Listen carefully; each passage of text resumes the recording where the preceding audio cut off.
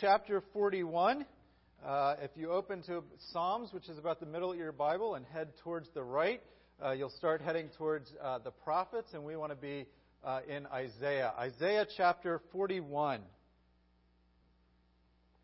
2 weeks ago, we finished the book of Acts, and next week we'll start the Christmas series. So I thought this would be a good time for kind of a one-off, if you will, rather than a whole series, but a one-off from the book of Isaiah, which this section of Isaiah I find is just to be a delightful and fun section of the Word of God to look at. Let's read Isaiah 41, verses 21 to 29. Set forth your case, says the Lord. Bring your proofs, says the King of Jacob. Let them bring them and tell us what is to happen. Tell us the former things, what they are, that we may consider them, that we may know their outcome, or declare to us the things to come. Tell us what is to come hereafter, that we may know that you are gods. Do harm or do good, that we may be dismayed and terrified. Behold, you are nothing, and your work is less than nothing. An abomination in he who chooses you. An abomination is he who chooses you. I stirred up one from the north, and he has come from the rising of the sun, and he shall come upon my name. He shall trample on rulers as on mortars, as the potter treads clay. He who declared it from the beginning, that he might know, and beforehand that we might say he is right. Who has declared it from the beginning, that we may know, and beforehand that we might say he is right. There was none who declared it, none who proclaimed, none who heard your words. I was the first to say to Zion, behold, here they are, and I give to Jerusalem a herald of good news. When I look, there is no one among these, there is no counselor who, when I ask, gives an answer. Behold, they are all a delusion. Their works are nothing. Their metal images are empty wind. Let's pray this morning. Our gracious God and Heavenly Father, Lord, we just thank you for your word, and we ask that you would speak to us today, that we would delight in you, that we would see that you are the first and the last, that you are the true and living God, and the idols of the nations and the false beliefs and other religions that are out there, they are nothing. They do not worship you, and they do not bring us into your presence. Only the work of the Lord Jesus Christ as our ransom and as our mediator in heaven brings us before you. And we praise you for this. In Jesus' name, amen. So we're in a passage of Scripture, and part of it as a larger section of Isaiah. Isaiah is telling about how Israel will go down into Babylon, and after she's in Babylon, he gives hope. And part of this hope is that God will bring them back from Babylon. And even more part of this hope is that God is reminding them that He is God and the idols in that nation of Babylon are not. So God puts the challenge to the idols. Set forth your case. Prove that you are gods if you really are. I could not resist using an example from Star Trek this morning. In Star Trek V, they go to this planet and they find this all-powerful being who is kind of trapped there. And a couple of one of the villains and a couple of the heroes start to be convinced that this is God. And they go down to the planet and they see this face in all his shining glory. And he says to them, how did you get here? And the villain says, we came on a starship. And he says to them, this God says to them, bring your starship close that I may get on it and travel the heavens. And everybody's standing there going, oh, wow. And Kirk does one of these. And he steps forward. He goes, excuse me, I just have a question. What does God need with a starship? And of course, the being, says, who is this? Who is this creature? And Kirk says, aren't you God? Don't you know?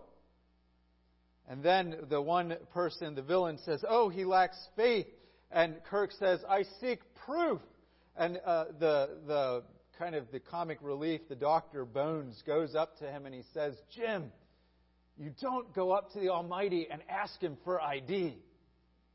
But we are in a passage of Scripture where God, the living God, goes before these false gods and He asks them for ID. Prove your case. Set forth proof. What do you do that is God-like? Just tell me the future. Can't do that? Well, we'll just do something then. Anything, really. It's this sort of what does God need with a starship kind of moment.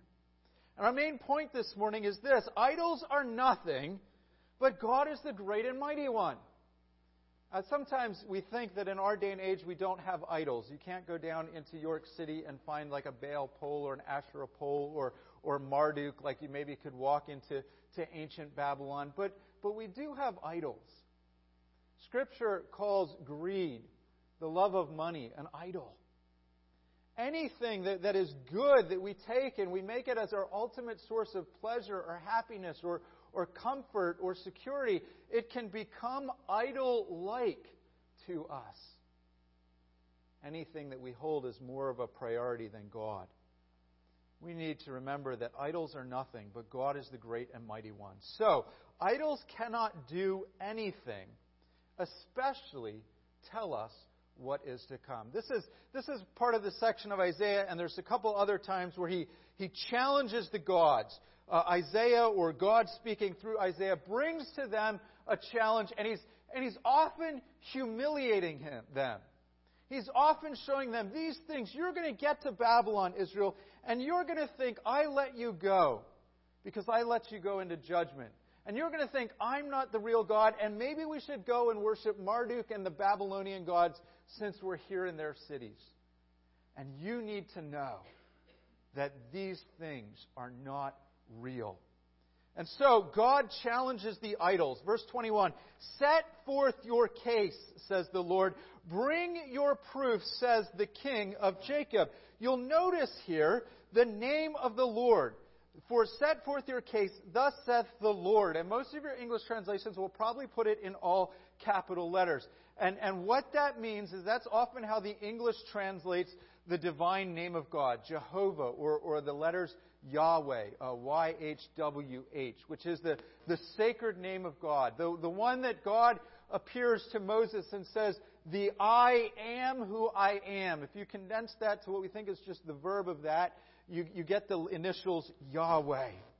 This is God, the God of the covenant, the God of the people of Israel, who says to Moses, say this to the people, the Lord, or Yahweh, the God of your fathers, the God of Abraham, the God of Isaac, the God of Jacob, has sent me to you. This is the name which God has revealed Himself to His people.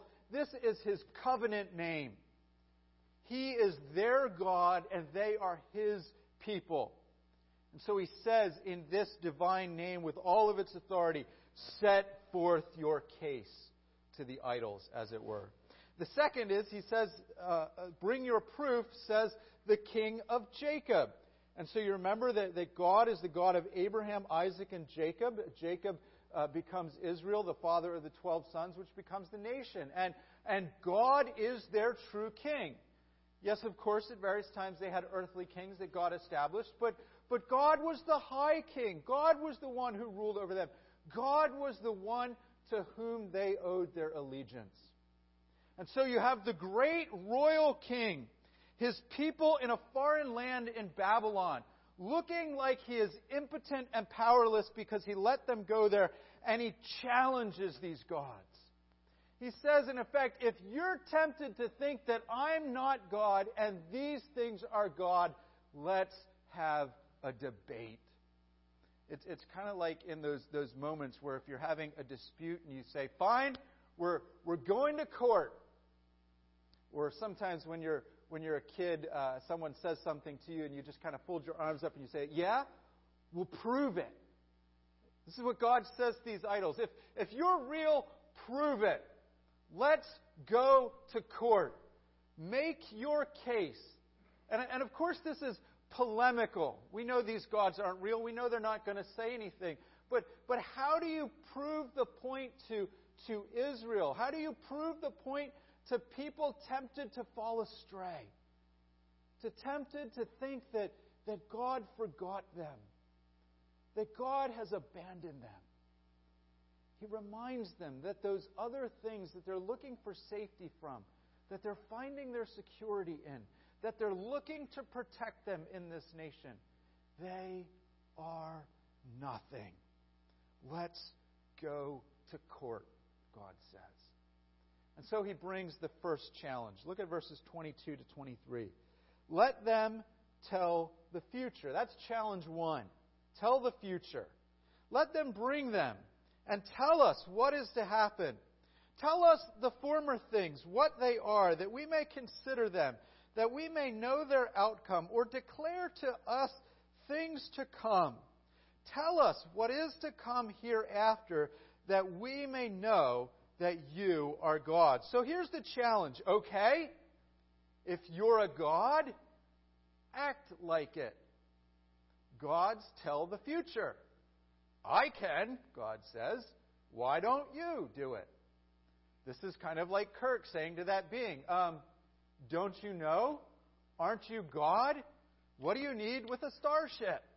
Well, don't you know? Can't you tell the future? Just give me something. You know, maybe if he lived today, he would say, just give me the football scores on Sunday so that we might know that you know the future. Just even tell us something small. Isaiah 44, 6 and 7. Thus saith the Lord, the King of Israel, and his Redeemer, the Lord of hosts.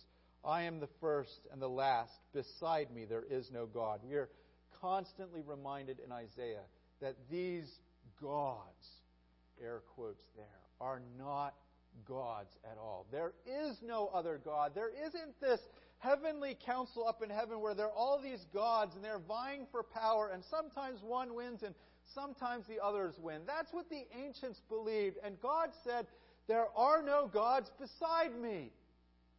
There are angels, there are demons, there are created things, there are the stars, but there are no gods besides me. Isaiah 44:7. Who is like me? Let him proclaim it. Let him declare and set it before me. Since I appointed an ancient people, let them declare what is to come and what will happen. Isaiah 45:20 and 21. Assemble yourselves and come, draw near, you survivors of the nations. They have no knowledge who carry about their wooden idols and keep praying to a God that cannot save. Declare and present your case. Let them take counsel together. Who told this long ago? Who declared it of old? Was it not I, the Lord? There is no other God besides me, a righteous God and a Savior. There is none beside me. Isaiah 46, verses 9 to 11. Remember the former things of old, for I am God, and there is no other. I am God, and there is no one like me, declaring the end from the beginning, and from ancient times things not yet done, saying, my counsel shall stand, and I will accomplish all my purpose, calling a bird from the east, a man of my counsel from a far country. I have spoken, and I will bring it to pass. I have purposed, and I will do it. Why can God tell the future? God doesn't just tell the future because He can look ahead and see what's going to happen. God can tell us the future, declare things before they are going to happen, because the future is in His hands. He carries it forward. He is the one that accomplishes His purpose. If He says Israel is going to go down into Babylon, be captured and taken away, it will happen. If He says there will be a man, Cyrus, which He does later on in Isaiah, who will bring Israel out and back to the land, and the temple will be rebuilt, it will happen. Why? Because God's purposes stand. You cannot stand before God and thwart His plan. You cannot force Him to change His mind. You cannot direct him or give him counsel. You can't say to God, God, that's a really great idea you have there, but you know what? Maybe we should try it this way. Or I've got some advice for you. Have you thought of this, God? His purposes will stand. He's infinite. Obviously, then that means He knows more than us. He knows all things. And when He carries forward His plan, He carries forward all things according to His purposes. Even the horrible, horrid tragedy of Israel being destroyed by Babylon served the plan and purpose of God. Now, God is not the author of evil, but God used the wickedness of an evil man to serve His purposes. King Nebuchadnezzar, who was basically like the Hitler or Stalin of his day, God used it.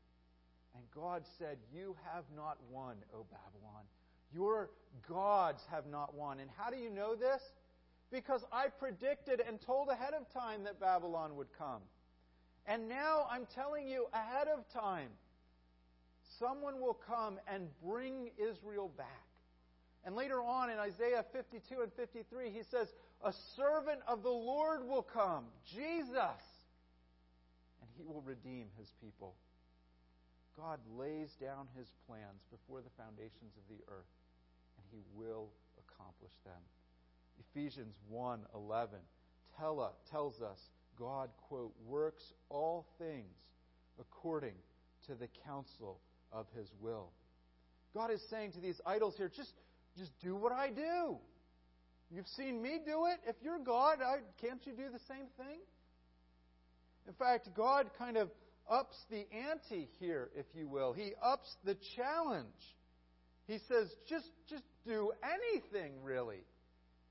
These idols that have to get carried around by people, why don't you just move from one side of the room to the other? Look at the end of verse 23. Do good or do harm, that we may be dismayed and terrified.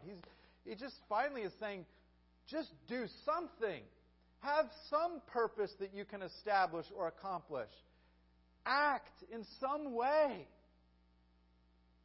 Do you ever notice how people who run after idols always after the effect are able to explain how it was the hand of God? And yet for Christians, we knew hundreds of years before the coming of Christ the important details of what it would look like.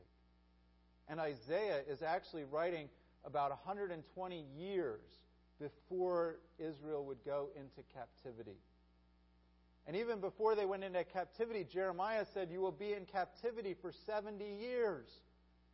And as Daniel is in captivity, 70 years comes to an end, and he realizes God's about to fulfill His word, because God can do what He purposes to do. Do you believe that? That God is in control of all things? We fully admit we don't understand that. We don't understand all the ins and outs. And sometimes we might look upon what God is doing and we might say, I don't understand why you're doing this. But we trust. We trust that God is God. There is no one beside Him. And He knows what He's doing.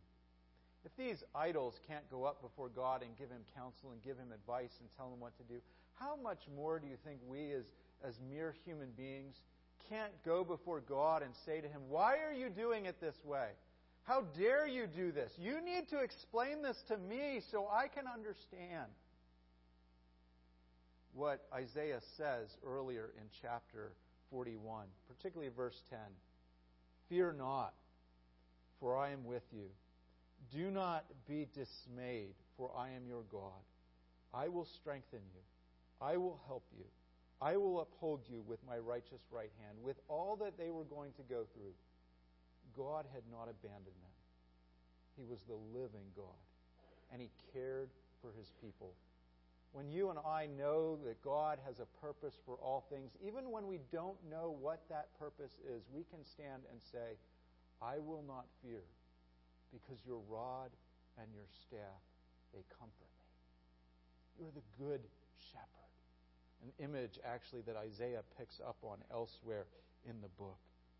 Consider this, then, that God is God, and the idols are nothing. There are a lot of fun times in Scripture when God challenges these idols. Another great example is remember the Elijah on Mount Carmel? Remember how they go up there and he tells the people worshiping Baal, he says, make an idol, make an altar, put your calf on it, and just call down fire from heaven. And they spend all morning, these Baal worshipers, trying to call down this fire. And to show that they're such serious worshipers, they start cutting themselves, which is grotesque, but it's their way of trying to motivate their God to say, just burn this lamb or this bull. Remember then when Elijah goes and he's like, okay, let's up the ante here. He's like, let's pour some water on this. Let's soak the altar and build a pit around it. And God, the minute he prays, comes down with fire and burns that altar. But I love in the middle of this, at about noon, it says in 1 Kings 18, it says, at noon Elijah mocked them, saying, cry aloud, for he is a god. Either he is musing, or he is relieving himself, which means exactly what it sounds like, or he is on a journey, or perhaps he is asleep and you must awake him. Elijah's saying, maybe he's in the bathroom. Shout a little louder so he can hear you. Maybe he's taking a nap. Kind of wake him up. You know how like your kids, some of you moms know this, you don't have a moment of peace. You go into your bedroom and you close the door. And even sometimes when you go into the bathroom and you close the door, the kids come to the door, Mom! That's what Elijah's telling these people to do. Just cry out a little more. Say, Baal, please hear us. Maybe he'll listen. I mean, you just have to laugh at this. This is what Isaiah's doing. Oh, if you're God's, just tell the future. Do something. Show us your big muscles and act. He goes on later in Isaiah to show the folly of idolatry. He says you take a piece of wood, a log, and you cut it in half. And you spend meticulous time carving that idol. And you think about how a carver works, and they start with big pieces, and then they get down to the meticulous slicing in the very little details. And you put that up on your stool, and you say, oh, this is a God. We worship this. This provides for me. Then you take that other half of that exact same log, and you throw it on the fire, and you warm yourself by it, and you let it cook your food. What's the difference? They're two chunks of wood. He mocks the idols. You and I cannot trust and rely on things that are not God. I just hope one of the things that we walk away from this passage with is a sense of the majesty of God. Look at what God is. Look at what He does. He declares the end from the beginning. He lays down His purposes. He accomplishes them. And most of all, He does this in the Lord Jesus Christ, where we are the ones who rebelled against Him, and He in His majesty loves us and sends His Son to die for us. But not only that, we are like Israel walking around and thinking about other idols, and He says to us, I'm the real God, and I will show it to you in the Son who comes to die for you. Look at what God does. He controls the whole world. How awesome is His authority? We take for granted the laws of nature. The laws of nature work every day because God is the lawgiver. That if God was not upholding these things by the word of His mighty power, creation would fly apart at the seams. There are real laws of nature, right? There are things that we count on every day to work. But why do you know that physics works the same every day? Ultimately, it's because God is God. The sun will come up tomorrow. Unless the Lord returns, of course, the sun will come up tomorrow. Because God is God. And the Scriptures say that in imagery, it says He has a covenant with the sun. It's personification. It's I make a deal with the sun. It has to do what I say. It comes up because God is God. Can the idols do this? Can other gods, other things in our society bring us real comfort, real security? No. Consider then some of the other things in our life that we may rely upon for the future, for security, for contentment. Tim Keller says, in effect, that an idol can be even a good thing that God has made that we turn into an ultimate thing. Sometimes we take the good gifts of God. That piece of wood is a good gift from God, and people fashion it into idols. Money can be a good gift from God as long as we don't trust money. Sometimes God needs to give you some money to pay your bills, or He gives you clothes. Those can be good things. He gives you a house. That can be a great thing. But you can't trust your house. If a storm comes, even just a light wind, not even a hurricane, that house can be blown over. Like the three little pigs, huff and puff, and it's gone. You can't trust the things that God has given you, but you can trust God. We need to remember that. We need to be careful that we don't fall into the traps of the world, this sort of keeping up with the Joneses, that this is when I've arrived, that this will make me secure, that this will bring me comfort, that if I just have these things, I don't have to worry. When Scripture says if we just have God, we don't have to worry. Charles Spurgeon says something to the effect at the beginning of one of his sermons. He says, the phrase, fear not, appears in Scripture like violets sprinkled throughout a garden. Think of the little purple violets that crop up everywhere. Spurgeon is saying, this idea of fear not, it's all over the pages of Scripture. And why do we fear not? Because God is God and we are not. Oftentimes, what we fear, what worries us the most, can be an indicator of where we're putting our hope, of what kind of maybe hidden or secret idols we're cherishing and holding on to, what we're not trusting God with. Notice then, second, this morning, that God tells what is to come and He brings it to pass. God's going to actually stir up a guy named Cyrus, and He's going to bring them to deliver Judah, and I think that's what's being hinted at here in verse 25. Later on in the book of Isaiah, He'll actually name Cyrus by name. But it says, I stirred up one from the north. So Persia is sort of northeast. Well, if you're looking at it this way, it's sort of northeast of where Babylon is. Think of how Iran is kind of north and to the east of where Baghdad is today. I stirred up one from the north. He has come from the rising of the sun, which would be in the east. And he shall call upon my name, and he shall trample on the rulers as mortars, and as the potter treads clay. So later on in Isaiah 45:1, thus saith the Lord to His anointed, to Cyrus.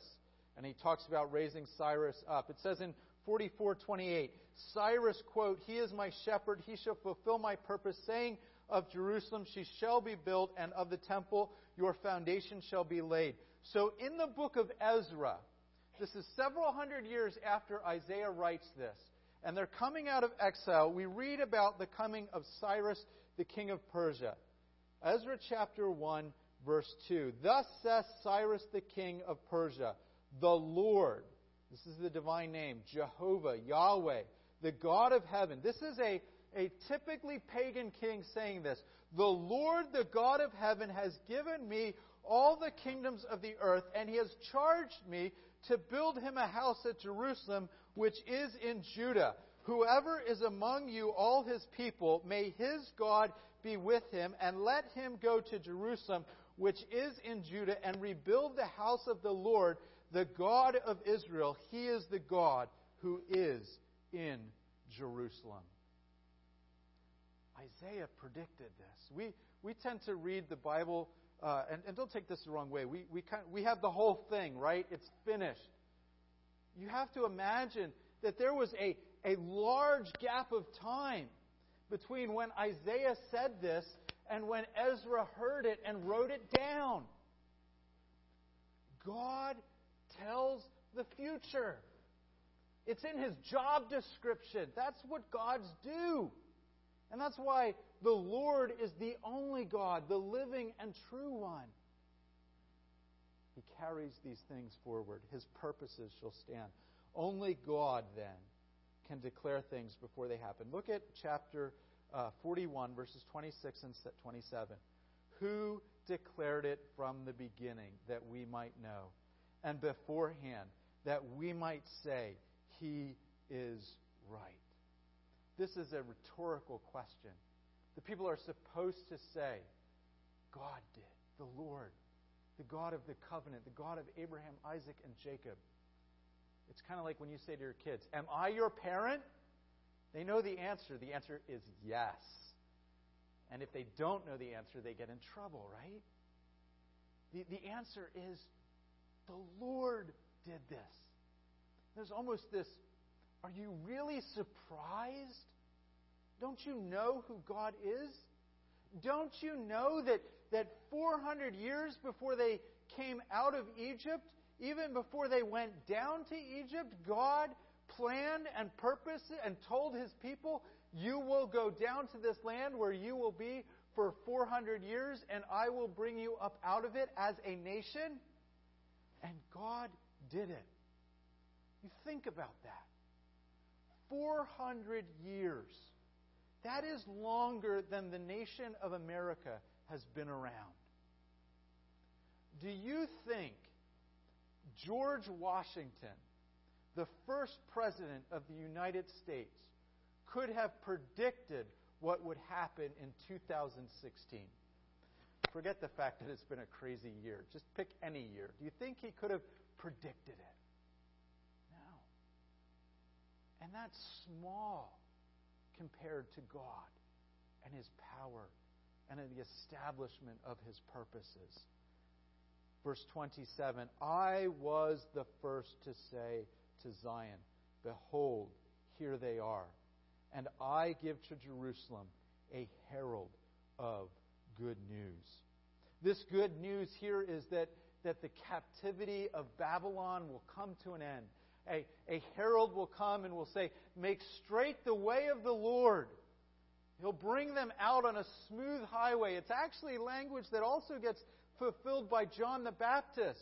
There's kind of the first thing God does is He brings the nation out of Babylon. And then another 400 or 500 years later, He brings John the Baptist. God is not slow in fulfilling His plans, but His timing is not like ours. But there's this herald, there's this gospel-y good news that God says even before they go to Babylon, I, your Redeemer, your Savior, I'm going to get you out of this. How awesome is that? And Isaiah uses it to point our attention to the full gospel, to the Lord Jesus Christ, who gets us out of not a captivity in Babylon, but a captivity to our sin. So you have in Isaiah 41, 2-4, who stirred up one from the east, who victory meets at every step. He gives up the nations before him, so that he tramples kings under feet. He makes them like dust with his sword, and driven stubble with his bow. He pursues them and passes on safely by paths his feet have not trod. Who performed and has done this, calling the generations from the beginning? I, the Lord, first and last, the last. I am He.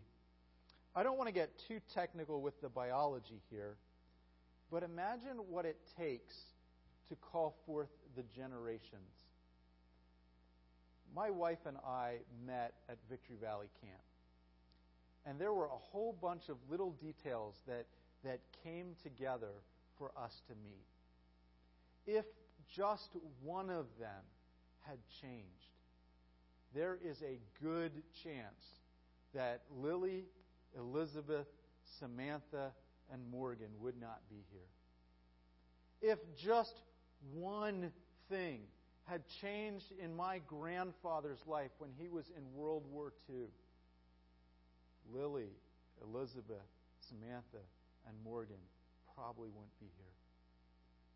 Imagine the intricacies of the planning and purposes of God if He can call forth the generations before they exist.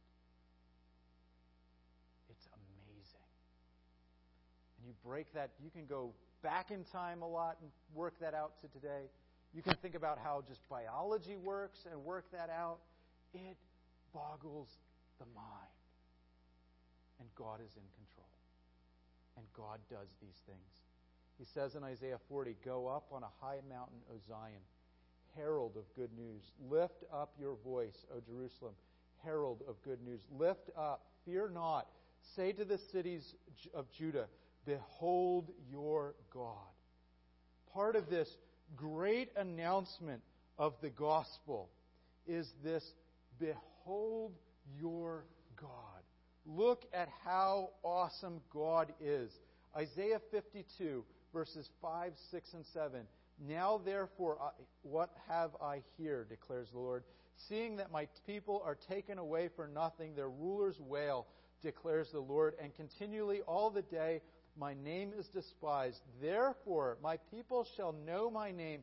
Therefore in that day they shall know that it is I who speak. Here I am. How beautiful upon the mountains are the feet of those who bring good news, who publish peace, who bring good news of happiness, who publishes salvation, who says to Zion, your God reigns."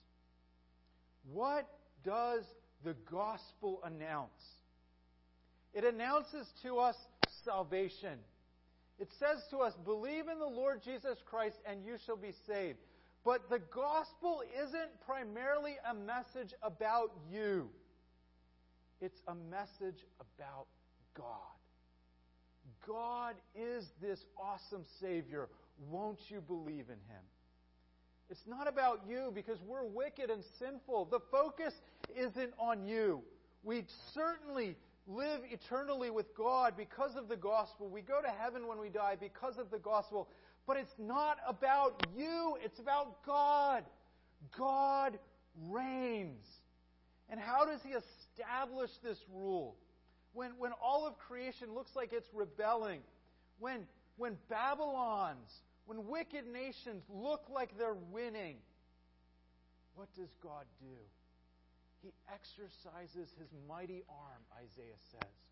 He comes down because He hears the cries of His people, He says to us in Exodus. He sends His Son because He loves us and He is going to redeem us. And the Son dies on the cross. And the Son rises again from the dead. And the Son, in His resurrected body, ascends back up into heaven so that Jesus gets all of this glory. And we don't look around and pat ourselves on the back and say, wow, this gospel is awesome. Aren't we something special? We say, God reigns. Look at this kingship that He has. That He would tell the end from the beginning. That His purposes would be to take those of us who are filthy in our sins and send a Savior and bring us out of our captivity to this sin. That He would be wondrous in this way. And that He would tell us ahead of time that this is His purpose from before the foundations of the world. Why does God do this? Because His glory and His majesty are like no other. God doesn't do it because you're someone special. He cares about you, don't get me wrong. You're His creation and He loves you. But all of us, we rebelled. And God didn't have to do anything. He could have said to Israel, this Babylon, this Nebuchadnezzar, man, this is what you guys deserve. You're on your own. You walked away from me. You worshipped other gods. But He doesn't do that because His majesty is awesome. And who can comprehend His grace? We need to remind ourselves that the God of the Bible is the living and true God who has revealed himself in the Son, the Lord Jesus Christ. Paul says in 1 Corinthians 8, he's writing to Corinth, and in Corinth they had lots of idols, and you could go to the market and you could buy meat sacrificed to idols, and you could walk down the street and see people worshiping, and you could have prostitutes that are believing they're worshiping their God through their sexual deviancy and acts. Paul says to people living in that kind of pagan world, he says this in 1 Corinthians 8, "Therefore, as to the eating of food offered to idols, we know an idol has no real existence, and that there is no God but one. For although there are many so-called gods in heaven and on earth," you can almost see the kind of air quotes there. Although people believe there are lots of gods, he says, as indeed there are many gods. In the English even they put quotes, and many lords. In other words, even though we walk down the street and we see these gods and lords and they think they rule over all these various things in creation, he says this, "Yet for us." And he says that because we're God's people and we understand who God really is. He says, "Yet for us, there is one God, the Father, from whom are all things, and for whom we exist. And one Lord, Jesus Christ, through whom are all things, and through whom we exist." Why are you here? Because God created you. What are you here for? You are here to glorify God. For He is the one for whom we exist. Isaiah has a lot for us today. We like to think that because we can't walk down the street and see an idol, that we don't have idols. We do. We are living in a culture that is seeped with pursuing all kinds of things that are not God. Don't trust this. Don't trust that. Trust the living God. And as it says in Isaiah, fear not, for we're His people and He is with us. Isaiah 45:22 and 23. And you'll hear the echoes of Philippians 2, which Paul quotes these verses. "Turn to me and be saved, all the ends of the earth, for I am God, and there is no other. By myself I have sworn, and from my mouth has gone out in righteousness a word that shall not return.